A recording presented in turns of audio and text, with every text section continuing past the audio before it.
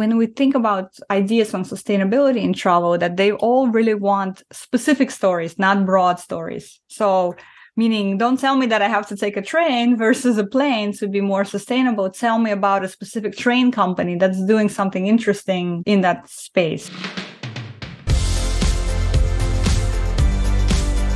Welcome back, everyone, to Travel Media Lab podcast. I'm your host, Yulia Denisuk, an award-winning travel photographer, writer, storyteller, community builder, podcaster, and entrepreneur. I work with publications like National Geographic Traveler, The New York Times, Lonely Planet, and more, and travel to interesting places around the world, producing stories that I'm really excited about. Travel Media Lab is my platform for helping you break into the travel media space, where we share insights, tips, advice, and stories from people working in the industry. Today, I want to bring to you a discussion we recently had inside The Circle, our membership in which we help you get your stories published with ongoing support, encouragement, opportunities, and a community as you establish yourself in the travel media space. This February in The Circle, I shared the insights gleaned from the IMM Travel Media Conference I attended a few weeks earlier.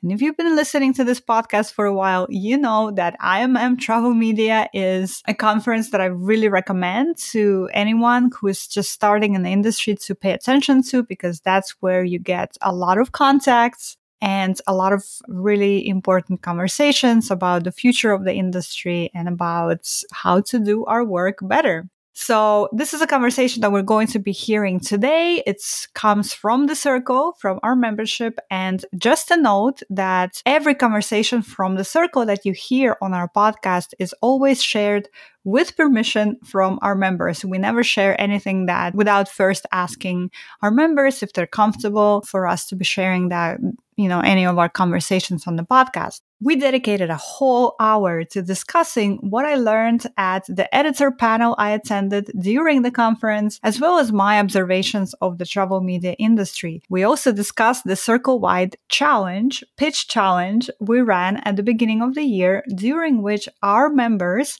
sent a lot of pitches out, and I'm just so proud of their effort. This whole workshop and all of our workshops and conversations, in addition to all the support and community that we offer, are available to you when you join us over at travelmedialab.com/circle. And before we get into this episode, I want to share with you something our listener Erin shared recently on Instagram about our podcast. She said, "I didn't understand why I was struggling to connect with the photos I was posting. I have so many incredible travel memories, but sharing trip photos sometimes feels insufficient. Then it clicked. I've been sharing content, not stories. When we go on a trip, going there isn't a story on its own. Compelling stories have a point of view and spark curiosity. I don't actually like being at the center of what I share. I like to highlight the nature, scenery, moments of connection, and things we learn when we travel." An episode of the Travel Media Lab podcast called Crafting Compelling Stories, that comes from season 2, that's episode 17, really resonated with me on this topic. Following our curiosity and passions is one powerful way to start creating stories. And then she added a quote from me from the podcast, which said, "None of us are good at creating compelling stories in the beginning. And that shouldn't stop you, because the only way for us to get better is to actually do the work." Thank you so much, Erin, for sharing how our podcast resonated with you. We appreciate you. You can connect with Erin on Instagram. Her handle is @ErinIsExploring. And you can always connect with us at Travel Media Lab and at In Search of Perfect. Share how our podcast is helping you on your journey, and we might give you a shout out too. I just love hearing from our listeners. All right, now let's go into this episode. I hope you enjoy it. So what we're going to do today is I'm going to share with you the insight, some of the learnings that I got from the conference last week that I attended. But before we do that, I wanted to take a look at our pitch challenge, because we are entering our last week of this pitch challenge. And I just wanted to get a few thoughts on those of you who are here and who are attending the call today on how is it going for you. And I also see, so I'm in our circle-wide pitch challenge document right now. I also see that there are some folks who haven't put in all of their results yet from the previous weeks. So if you're listening to this later on, please take a moment to come and tell us how you did in that document. And Katie, you as well. I think some of your data is missing. So I wish that were true, but I am making progress. Awesome. And that's the key, right? It doesn't matter what the progress is as long as you're making it. So yeah, just whenever you have some time, please update the document. And then when we are meeting next week, next Wednesday is when we're going to be doing like a final, let's say overview, final sort of how did it go for you, right? How did each week go? How do you feel? Well, all of that good stuff. But right now I see that Nicole, you are just on fire with how many pitches you've sent, and you have about 4 left to your goal, which is awesome. I see that Susan has sent a pitch out last week. Yay, Susan. That's awesome. Ilaria as well. Oh, Ilaria looks like she met her goal. Is that right? Yes. Ilaria was on fire last week as well. So if you're listening to this later, Ilaria, congratulations. Amazing work. Feel free to add some more pitches this week so that you're even sending more out if you have other ideas left. Jolene has sent quite a few pitches out too. And so has Shelly. Oh my goodness. You guys are all doing just so amazing. I'm super excited to see this. So yeah, if either of you, if Nicole or Katie, if either of you wants to sort of comment on how it's going so far, let me know. Otherwise, we'll talk about it in more details next week when we're wrapping up the challenge. I'll just say it's going well. It's pushed me a lot, and I am going to send some more out this week, so I should meet my goal. Yay! But thanks. I don't know if I've ever done this many, so thank you. Amazing. Isn't it interesting how that works? That when you have this sort of environment of doing this all together, you're like, oh, I better get this in. That's really good. I'm glad to hear that. And of course, Nicole, you're on fire right now. You've had 2 acceptances, BBC Travel and Toronto Star, and we can't wait to see those stories live. I know you were sharing just before we started recording that you've already gotten the revisions back. So it's moving, it's coming out, and that's super, super exciting. So we're very proud of you. Thank you. Awesome. Katie, oh, sorry, I know. No worries. If you want to add something, feel free. If not, that's cool. Next week I will have all my thoughts. Perfect.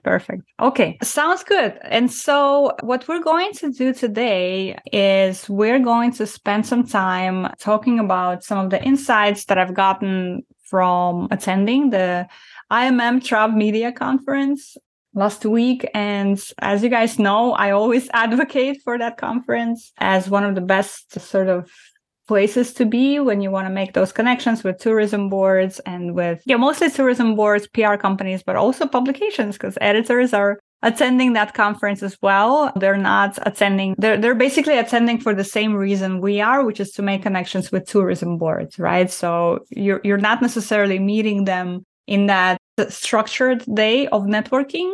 You're meeting them in between, or you're meeting them during breaks, or you're meeting them during lunch, etc., etc. So it's kind of like that. So, and for those of you who will be listening to this later or who are new in the circle, this is our monthly call that we do at the beginning of the month, where we sort of set the theme for the month if we're working on something particular, or it's also when I share some of these insights and observations that I've had over the previous month. So that's what we're doing today. And usually the way this Travel Media IMM conference is structured, and it was no different this time, is that the first day is dedicated to a summit to which certain media members get invited to. And it's like a smaller event in which there is a series of panels, series of discussions with tourism boards, with editors, with partners in the industry. But it's really just like a panel discussion. There's not much structured networking happening there.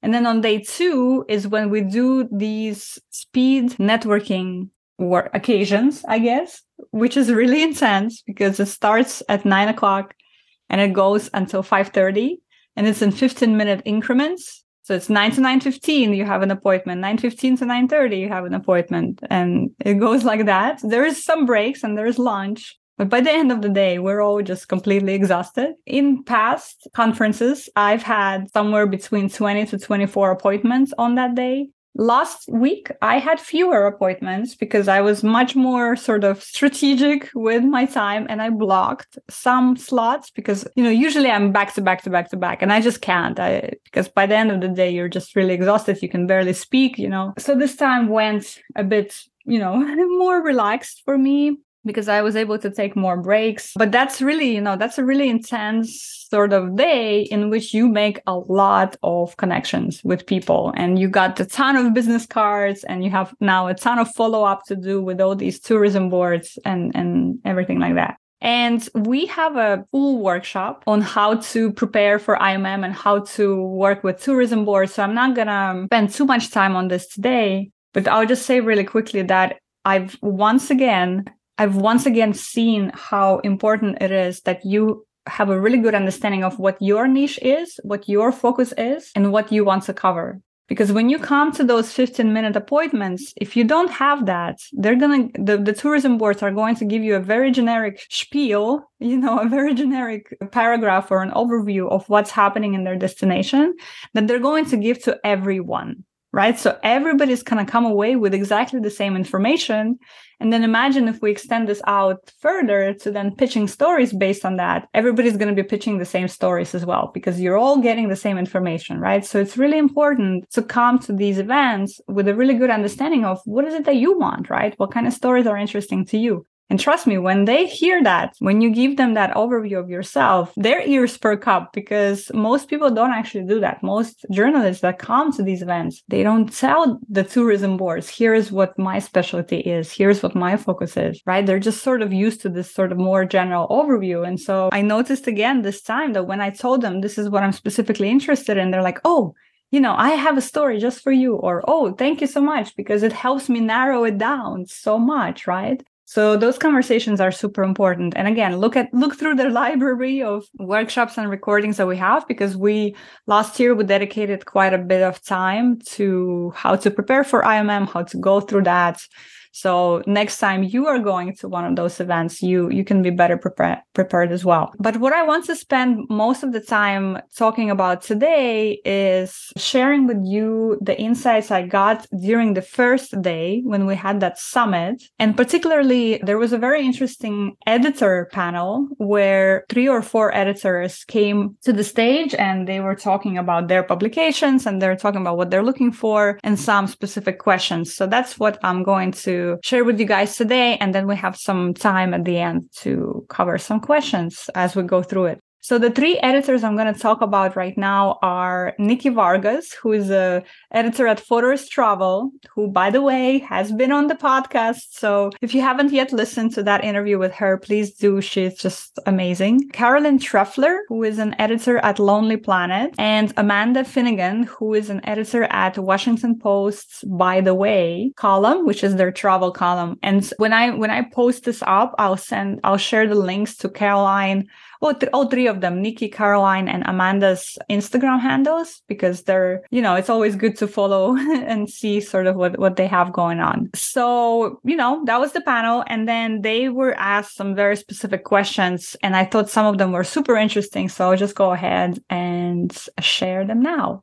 So the first question that they had was, what piques your interest in pitching? So when these editors are getting pitches, what is it that they're looking for? What is it that their specific publication is focused on right now? So for Photoist Travel, what they're looking for are how-to pieces. So how to travel Europe on a budget, for example. It's a very bad example, but because it's very broad, but you get the point. It's a how to do something relevant to travel. They're looking for identity stories. For example, traveling in Europe as a disabled individual, right? What does that look like? Personal narratives. So interestingly, all this time for the past 6 weeks or so, I've been talking about how publications are moving away from personal narratives and more into hard reportage. Well, here's one publication that is very interested in personal narratives: Destination Inspiration, Trends, and News. So if anything interesting, new happening at a particular destination you want to write about, if there is any sort of bigger trends that you are uncovering in a particular destination, then they want to see those pitches as well. And by the way, feel free to just, as you have questions going on, as you have questions come up, actually, feel free to ask me right away. We don't even have to wait until the end of the chat today, but we can make it more interactive. I have a question. Sure. About the fodders. Like I saw that you put a comment in about my other personal essay I'm trying to get out there. So is this new to them? Because I don't know if I ever seen personal essays on their website. Like, I don't know if that's something that I'm used to seeing. Personal narrative, right? So it's maybe not so much a I guess interestingly question the difference between personal narrative and the personal yeah, essay. good question. But a personal narrative is maybe something that touches upon, an identity story is a personal narrative, right? It's a story about how I travel to Spain as a woman in my 40s or something. I don't know, just making this up. But yeah, I think I don't know if off the top of my head any specific example comes, but I'm pretty sure I've seen them publish pieces from a personal point of view before. And she definitely said that they're looking for those as well. And then your other question, Nicole, on Lonely Planets, yes, I'll get to it in a second. Okay. That was exactly the question I had too. And I actually approached the editor after she spoke and I asked her exactly that question. So stay tuned. So what piques Lonely Planet, or what kind of stories does Lonely Planet look for right now? They're looking for local experiences from a local point of view. And she really stressed that. And I think that makes sense for them strategically as a guidebook publisher, that they really want those local perspectives. But she was saying that if you stay, if you're based somewhere or if you stay there for a long time, we really want to hear from you. So they're not so much wanting to hear from somebody who just came in for a few days, experienced the place, and they want to pitch about it. They really want those local voices, local perspectives, right? Now, how can you get around that if you're not, for example, stationed in Cairo or based in Cairo, but you really want to do a story on Cairo? How do you get around that requirement? Well, you make sure that in your pitch and in your plan and in your story, you have local perspectives and you're actually talking to people who are from there, right? Who are providing some of that point of view for you. And they're looking for that both on their digital side, which is their, where they publish their stories, but also on the guidebook side. So they're actually in our top 5 that I posted today. There was a call from Lonely Planet looking for contributors in France specifically. But when they're working with contributors on the digital side, it's always a good way into their guidebook writing side, because guidebooks pay very well, actually. It's a big project and it pays quite well. And I think it's a really nice way to sort of start on the digital side, do several articles for them, establish yourself as an expert or like a local expert in that destination. And then you can transition to the guidebook side as well, if you want, by the way, right? Because for me, for example, I've never been interested in guidebook writing, even though I know it pays well. It's a big project.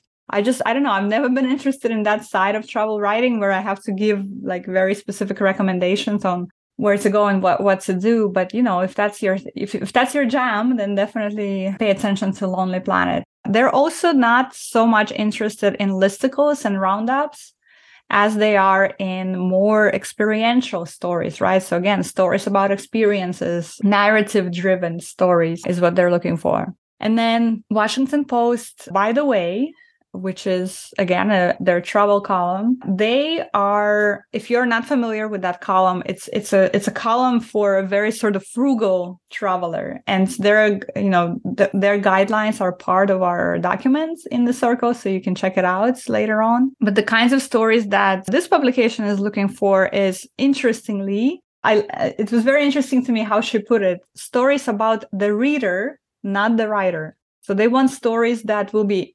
interesting and about the reader, not the writer. So it sounds like they don't really want any personal narratives, but they want stories about frugal travelers and practical travelers, right? And the practical process of traveling. They also want local perspectives, no helicoptering in. And they are interested in stories that talk about the practical process of traveling, right? So getting from A to B, or, maybe it's about efficient train travel, or maybe it's about figuring out how to use miles for your travel, right? Things like that. And then finally, they're also looking for breaking news in the travel industry and larger trend stories. Okay. So you can sort of see the trend here, right? So nobody wants helicoptering in, which I think is great. But what that means for us, because sometimes we do have to take those shorter trips, what that means for us is that we really need to make sure that when we do that, we have local perspectives or local connections that we can tap for the stories, so that it's not just our sort of short-term experience that we're talking about, but something much deeper, because that seems to be the trend that all of them have mentioned, and they don't want that. And specifically with Lonely Planet, right now, if you go to their, guidelines page, it says that we're closed for submissions. So after the panel, I approached her and I asked her specifically about that. She says that, yes, it's because we are restructuring right now. We're figuring some things out, but we're opening it soon. So stay tuned. That page will be open soon. And by the way, again, on Twitter also, they are posting opportunities, because like the one that I just saw, where they're looking for France-specific writers as well. So it's like right now, it sounds like they're tapping for specific projects, but pretty soon they will be open to just ongoing submissions as well. Okay, another question that they were asked was, how are you approaching writing about or talking about sustainability in your coverage? So sustainability overall was a big theme for this year's conference. Not surprisingly, right? It's a big topic and it's a big discussion overall in the industry. And so this was the question: how does your publication think about covering sustainability? So some of the trends, I'm not going to break it out by publication, but some of the trends that most of them touched on were, for example, if you're writing about a sustainable hotel, don't just tell me it's a sustainable hotel. Tell me why it's sustainable and how it's sustainable, right? Tell me some of that deeper story about what the hotel has been doing. Some of its journey towards sustainability is what they're interested in. They also want writers to pitch them ideas about what should their readers do to make their travels more sustainable, right? Because we are the experts. We travel so much more than people who are not in the industry. So they look to us for ideas, for opinions, for trends, perhaps investigations on what should the reader do to make their travels more sustainable. They're also interested in stories about economic sustainability, right? So keeping the money that comes into the travel industry inside local communities, right? Making those operations more sustainable. So if you have any kind of stories or ideas about that, about economic sustainability, they're all ears as well. Washington Post in particular called out that they really want to see ideas on how climate change affects the readers' travels, rather than what can readers do to affect climate change, which was an interesting sort of call out, right? So the way I translated that and understood that is that the readers are not necessarily interested in reducing the number of flights or taking a train instead of a flight, which is what you can do to improve the climate change situation. But they're more interested in stories that say, because of climate change. Well, wait a minute. That's kind of the same thing, isn't it? I'm getting confused now. How climate change affects my travels versus what I can do to affect climate change. Wow. I just totally confused myself there with that sentence. Maybe what they mean is I wanted to go to this place, but they're dealing with this issue because of climate change, and so it affect so less about the travel, but places you're traveling to impact. Yeah, because when I saw that on that was what I was thinking. Or like skiing in Europe, because you maybe are making plans to go skiing and there's no snow. So it's terrible. So how is that affecting their readers? What else can they do while they're there? Well, thank you guys. Is that kind of what you mean? Yes. I don't know. Yes, exactly. Right. It's yeah. How are destinations, maybe a better way to put it is how are destinations being changed and what we need to think about as travelers, rather than what is a specific action that I can do today to affect climate change. Because she was saying basically how the reader, and we kind of had a chuckle about it. Well, it's kind of a depressing thought, actually, that people feel powerless to affect climate change on the individual level. they don't feel like their individual actions are really enough or that they're going to make a difference, So it sounded like and that's specific to Washington Post, that their readers have a bit of a fatigue when it comes to that, but they are interested in stories about, again, how destinations are being affected and how travel in general is being affected. And all of them made this point that when we think about ideas on sustainability in travel, that they all really want specific stories, not broad stories. So meaning, don't tell me that I have to take a train versus a plane to be more sustainable. Tell me about a specific train company that's doing something interesting in that space, right? So, and I think that sort of sentiment goes toward any pitches we do, right? We want specific, not broad, because that's how we make a pitch and an idea really strong. But yeah, they stress that out for that particular question as well. Then we had a very interesting discussion. We had a discussion about press trips, about them working with writers who go on press trips. And both Washington Post and Lonely Planet said unequivocally, no, we don't accept press trips, which that was my first time learning that. I thought Lonely Planet does work with people who go on press trips, but sounds like they don't. For Fodor's, it was an unequivocal yes, because we understand the reality of traveling and how, if you go somewhere and you have to pay your own way, then you're basically barely, if even breaking even, you're basically not making any money at all. So they are like, yes, we totally are open to press trips, so come to us. And from that conversation, it migrated into a very interesting conversation on rates, because a very awesome writer in the audience, her name is Lola Mendes. And by the way, she's going to be a guest on the podcast, so stay tuned for that. She actually raised that question. Well, tell me about your rates then. If you don't work with writers who go on press trips, then how much are you paying your writers for them to be able to afford their own travel and do this work, right? And funnily enough, Washington Post dodged the question completely. They didn't answer what the rates were, but they did say that they pay their writers well.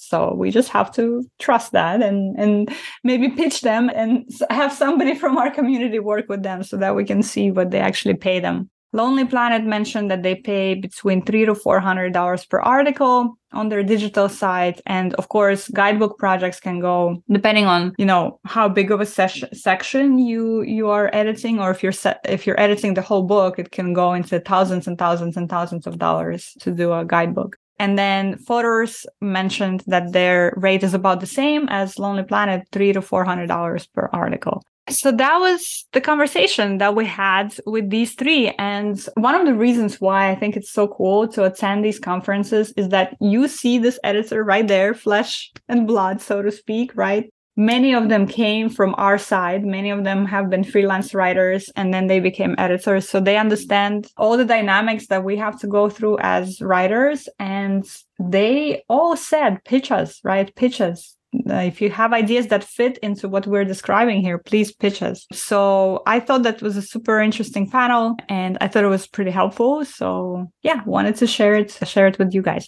Now, there was one other different panel that we talked about that I will cover next. But before we do, any sort of thoughts or any questions or ideas about what I covered so far with Nikki, Caroline, and Amanda? I guess what I was going to say is, I've kind of discovered that too when I've been looking at just different pitching guidelines. I'm surprised, BBC, the story I produced, I think they were one of the only people who didn't have a story on the Bhutan Trail because Bhutan hosted that press trip and I went on my own. But it is frustrating for us as writers because it's hard. It's hard Absolutely. To manage a trip, and that was an expensive trip, and I just happened to get as a story out of it, but I find it a little frustrating and hard, but oh well, it's not even a little frustrating, right? It's a lot frustrating. Yeah, it's a lot frustrating, and interesting because what they're talking about and the reason why they have this policy, right? All of them, Washington Post, now we know Lonely Planet, and also, by the way, New York Times has a very strict New York policy. Times, yeah. They say that it's because they want to maintain editorial. Oh my goodness, what's wrong with my words today? Yeah, I know what you mean though. They want it to be Yeah, thank you. Yeah, so they want to maintain editorial integrity, and that's why they don't do it. But at the same time, those same editors then the next day came and sat and networked with those tourism boards too, by the way. Yeah. And I asked them actually about that. I asked one of them after, I was like, wait a minute. So you're not working with the writers who go on press trips and work with tourism boards, but you're going and talking to tourism boards now? And she said that, yes, we are asking them for ideas. We're asking them for news and trends and what's happening, but then we're going to go ahead and write about it ourselves. And we're going to send our writer on our own. And I'm like, well, you could argue that tourism board might feed you something, and where like that editorial integrity maybe is not there. I don't know. It's so interesting, right? Because the other interesting question to ask there is then who does this policy restrict from writing and from doing these things, right? It's only people who are kind of independently wealthy or who are able to go out there and travel and on their own who can write some of these stories, and that's just not cool. And I think that's why Fodor's and so many others are like, no, like we understand how this works, right? You need to have that support of a tourism board. And the other thing that I always think about is that in this industry, reputation matters a whole lot, So as a writer, if I go with a tourism board and let's say I have an experience that was not good or a hotel that was not good, if I write praises to that experience, well, my reputation is kind of ruined because most of these trips, I'm not the only one who's been there, right? Usually like there's a lot of other people on that trip and we were all part of that experience. And in this industry, people talk also. And a lot of times editors also go to these press trips as well, right? So you can have, like, for example, one of the last press trips I was on, there was, a couple of writers and photographers, but there was also an editor from a UK publication that was there. And so when you have an experience like that, and then you write something that wasn't true or that wasn't the case, then I don't know how your own reputation can survive that, And I think a lot of writers actually feel this way very strongly in this industry, that we are sort of separating the fact that, yes, we need to be supported by the tourism board to have the experience, but that doesn't mean that we're going to sing praises to the tourism board or, whatever partners when we experience it. And it's not an easy conversation to have. It's a tricky conversation to have, right? Because there are a lot of different arguments on both sides of this that you can do. But at the end of the day, if it's not economically possible for most of us to travel on our own dime and to do this work, then again, like who does this industry exclude? It excludes most of us, basically, right? So yeah, it's interesting to see that there's fewer and fewer publications that still have that policy. Most of them have become much more friendly to press trips. But yeah, that was an interesting conversation. Any other thoughts or questions on this? Are you going to be pitching now Washington Post or pitching Fodor's? You should definitely pitch Fodor's. But the other thing that Nikki mentioned is that they have an editor called Eva. I forgot her last name. Eva takes it a point to sit down once a week, every week, go through every single pitch in the inbox and respond to it, which I thought was so amazing, because we also talk a lot about how oftentimes we don't get any responses and it's so frustrating. Well, Fodor's will respond. And somebody had a question, maybe it was you, Nicole, or someone else in the group, that, why shouldn't we follow up with Fodor's? And Katie, you actually responded. It's because they respond to you in the order in which that email was received. So when you follow up, it puts it back to the back of the queue. So that's why, just send them that initial email and just wait. Eventually they will get back to you. And I thought that was just so cool, because their inbox gets overwhelmed as well, just like any other editor, and she said they literally make it a point that, like, we're going to sit down and do it on a regular basis. So yeah, work with Fodor's if you can. They're super cool. All right. The other point of discussion that I wanted to add to this conversation, which was also during that first day of the Travel Media IMM conference, a separate panel that was run by 3 or 4 different representatives from various indigenous communities around the world. There was Canada, Australia, and US actually who were represented in that board. And I thought that was such a wonderful panel.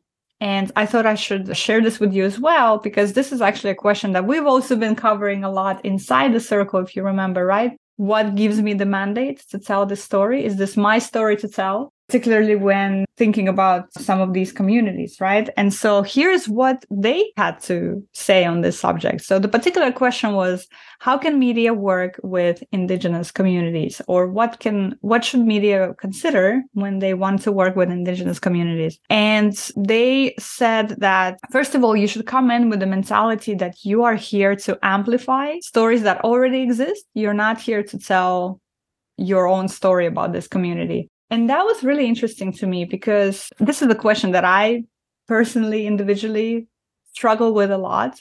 And we even had this discussion in the circle recently, right, Nicole? I think it was you thinking about, well, should I include the LGBTQ camps in the story if I'm not part of that community, right? I think it's an interesting conversation because it's like, well, do you have to be part of every single identity in order to write about that identity? I think it really depends. It really depends on the story.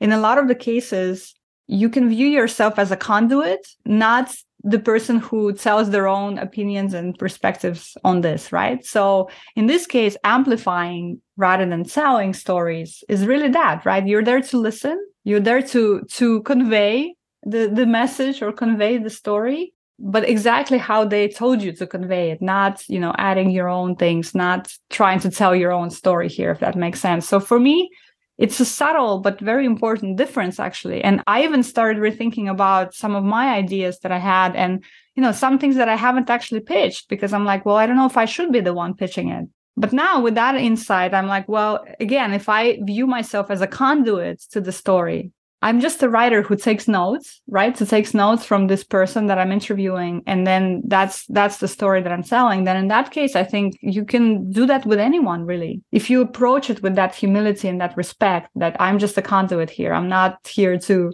bring my own biases or whatever into this conversation. So that was their point, which I thought was really great. They said also that media should ask a lot of questions, which also makes sense, right? We don't want, again, to assume things. We don't want to sort of bring our own biases into this work. And you want to ask yourself, where does the ownership of this story lie? Who is the owner of the story? Again, like, am I the owner of the story? Or are these people who are telling me, who I'm interviewing, who I'm engaging with, are they the owners of the story? And it's interesting because, again, like, once you have that mindset and once you view it through that lens, I feel like all kinds of doors open up. Because, again, like, I'm not the owner of the story, right? This community is the owner, and this is what they're telling me. And it's my sort of honor to be the conduit for the story, which I thought was very helpful. They say, be open-hearted, listen well, ask a lot of questions, take your time, build relationships. They stressed it so much. And I actually talked about this before too, right? With that Bedouin community example in Jordan, that you want to, especially if you want to do some sort of bigger stories or stories that shine a light on a culture or on a community, you don't want to just to reach out to somebody cold, in a cold email and say, hey, give me everything about your culture and your community, right? You really want to start building those relationships. You really want to be genuinely interested in that community and in their culture and what they have to say, right? Rather than just to be very sort of cringe-inducing. You don't want to just score some points by doing an indigenous story, right? Because that would be like the worst case scenario, that you're doing this because of that, because it's cool to do that, right? No, like, I think that it's all about the intention with which we come to these stories, right? If we're genuinely interested, if we're spending time, if we're building relationships, then you can sense that, right? People can sense how you show up authentically or not in spaces. And so if you take the time to build relationships, to be authentic with your intentions, then these communities are very open to welcoming you in and sharing some of these stories. Because that was another question that I always have, is that, well, why, right? Why would they want to do this? Why would they want to open up like that to an outsider, let's say, from a community? And I think that's why, right? If you're genuine, if you're authentic, if you're genuinely curious about this culture and this community, then I think they can definitely sense that. And finally, the Indigenous Tourism Association of Canada, they have a resource up on their website that talks a lot about some of these things and about more even than we could mention today. They have a media style guide, by the way, which talks about language, for example, right? The language that you should use, some of the questions you want to ask. And I'll link to that as well when I post this call, so you guys can check it out. But overall, I thought it was super interesting and super helpful, because I for sure am always thinking about that with some of the stories that I want to do, is like, definitely grappling with some of these questions. And I thought that was a good sort of entry point into that discussion. So yeah, that was my takeaways. Those were my takeaways from the conference, from the summits. It was a really awesome time. I saw so many people in person that I've, only met via Zoom, and that was really cool. So definitely recommend attending. Plan on this next year, definitely for you, Katie and Nicole, as you'll have some pieces published. And hopefully I'll meet you there in person at the conference next year. That should be cool. Any thoughts on this last part that we discussed on media working with Indigenous communities? I was going to say that I think that's great. Like what you said, I noticed the Canadian Indigenous community, their website is so amazing. There's like so much information. And even when I was doing that research on Hawaii, they had their own toolkit as well. So I thought it was really helpful. If I'm ever going to work with communities like that in the future, I'm going to make sure to reach out and look and do some research before I do. So thanks. Yeah, that's actually a great point, Nicole. Thanks for bringing that up, because that's exactly it, right? That should be your first step in figuring out where to go next with some of these story ideas. Is in a lot of cases, not all, by the way, because we talked about this too at the panel, that they were saying how US tourism boards are sort of lagging behind their Canadian and Australian counterparts in bringing some of these to the forefront. And making sure that the Indigenous communities in the US are really, part of this effort and actually part of the tourism board, right? So, there's still work to do there. But yes, in Canada and in Australia, they're doing much better work in being that first point of contact, being that resource point for resource. So yeah, that's a really good point, Nicole.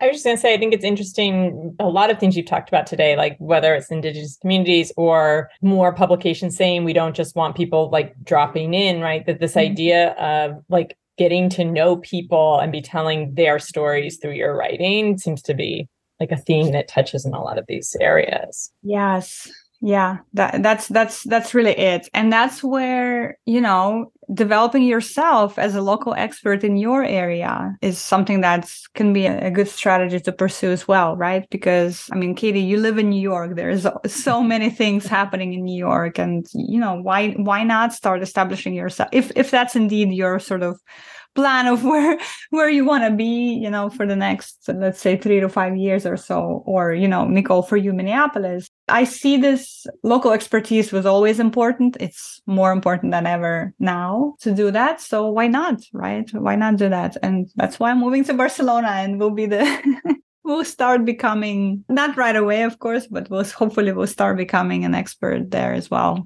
But yeah, that's really true. Amazing, friends. Well, hopefully this was a helpful discussion for you. I was like taking notes like this when I was sitting there, and I was very excited to share those notes with you. So hopefully they are helpful to you as you start thinking about your own pitches going forward. And again, our last week of the pitch challenge is this week. So let's finish it strong. And I'm super proud of all your efforts so far. You guys are doing just so well. It's been so cool to see everyone's pitches. And I'm looking forward to next week when we have our wrap up of the pitch challenge and sort of see how we did and what we learned and all of that. Katie says, I have a quick New York Times question when you're done with this. Okay, awesome. Well, actually, you can ask it now. That's fine. I tried to search some of the places in the circle. I didn't think I saw anyone comment on this, but so the New York Times doesn't have pitch guidelines, but I think, yeah. So does that mean they're not open for pitches? Like, how do you know how they specifically work? They are open for pitches. There is an editor who's been at the travel desk for a very long time, and she is notorious for opening your emails and even responding sometimes, but then kind of ghosting you. Okay. So I will share her email in the circle after we post it up. I've gotten close to working with her a few times, but then she just kind of disappeared on me. I think her name is Amy, if I remember correctly, but I'll look it up. But yeah, there is no guidelines for the New York Times, but they do have a travel desk and they do receive pitches. And in a lot of cases, she even responds to your pitches. And in some cases, she's even interested in your pitches, but then she kind of falls off. So at least that's been my experience, But yeah, definitely pitch her. If you have a story that you think is a fit to their travel vertical and what they're doing, then yeah, I mean, why not? Absolutely. That's what I'm trying to have the mindset of start with big, don't be afraid of that. And, and they did 36 hours in Dakar, but they haven't done a lot of specific stories. So I'm hoping we'll see. Definitely pitch them, but definitely share the pitch in the. Oh yes. Yeah. Awesome! Yay, Katie pitching New York Times. I love it. Awesome. Well, have a wonderful rest of your week, everyone. Thank you so much for listening today. I hope you enjoyed this workshop brought to you by our membership, The Circle. If you have a dream of getting your travel stories published and working with some of the most exciting travel publications out there, consider joining us in The Circle. Our members have been published in some of the most incredible publications out there, like Condé Nast Traveler, like BBC Travel, and many others. In The Circle, we have conversations like the one you just heard on a regular basis, and we provide a whole lot of support, opportunities, and community in the travel media space. You can get started with The Circle for as little as $27 a month. Visit travelmedialab.com/circle to learn more. Thank you again for listening today, and stay tuned for next week.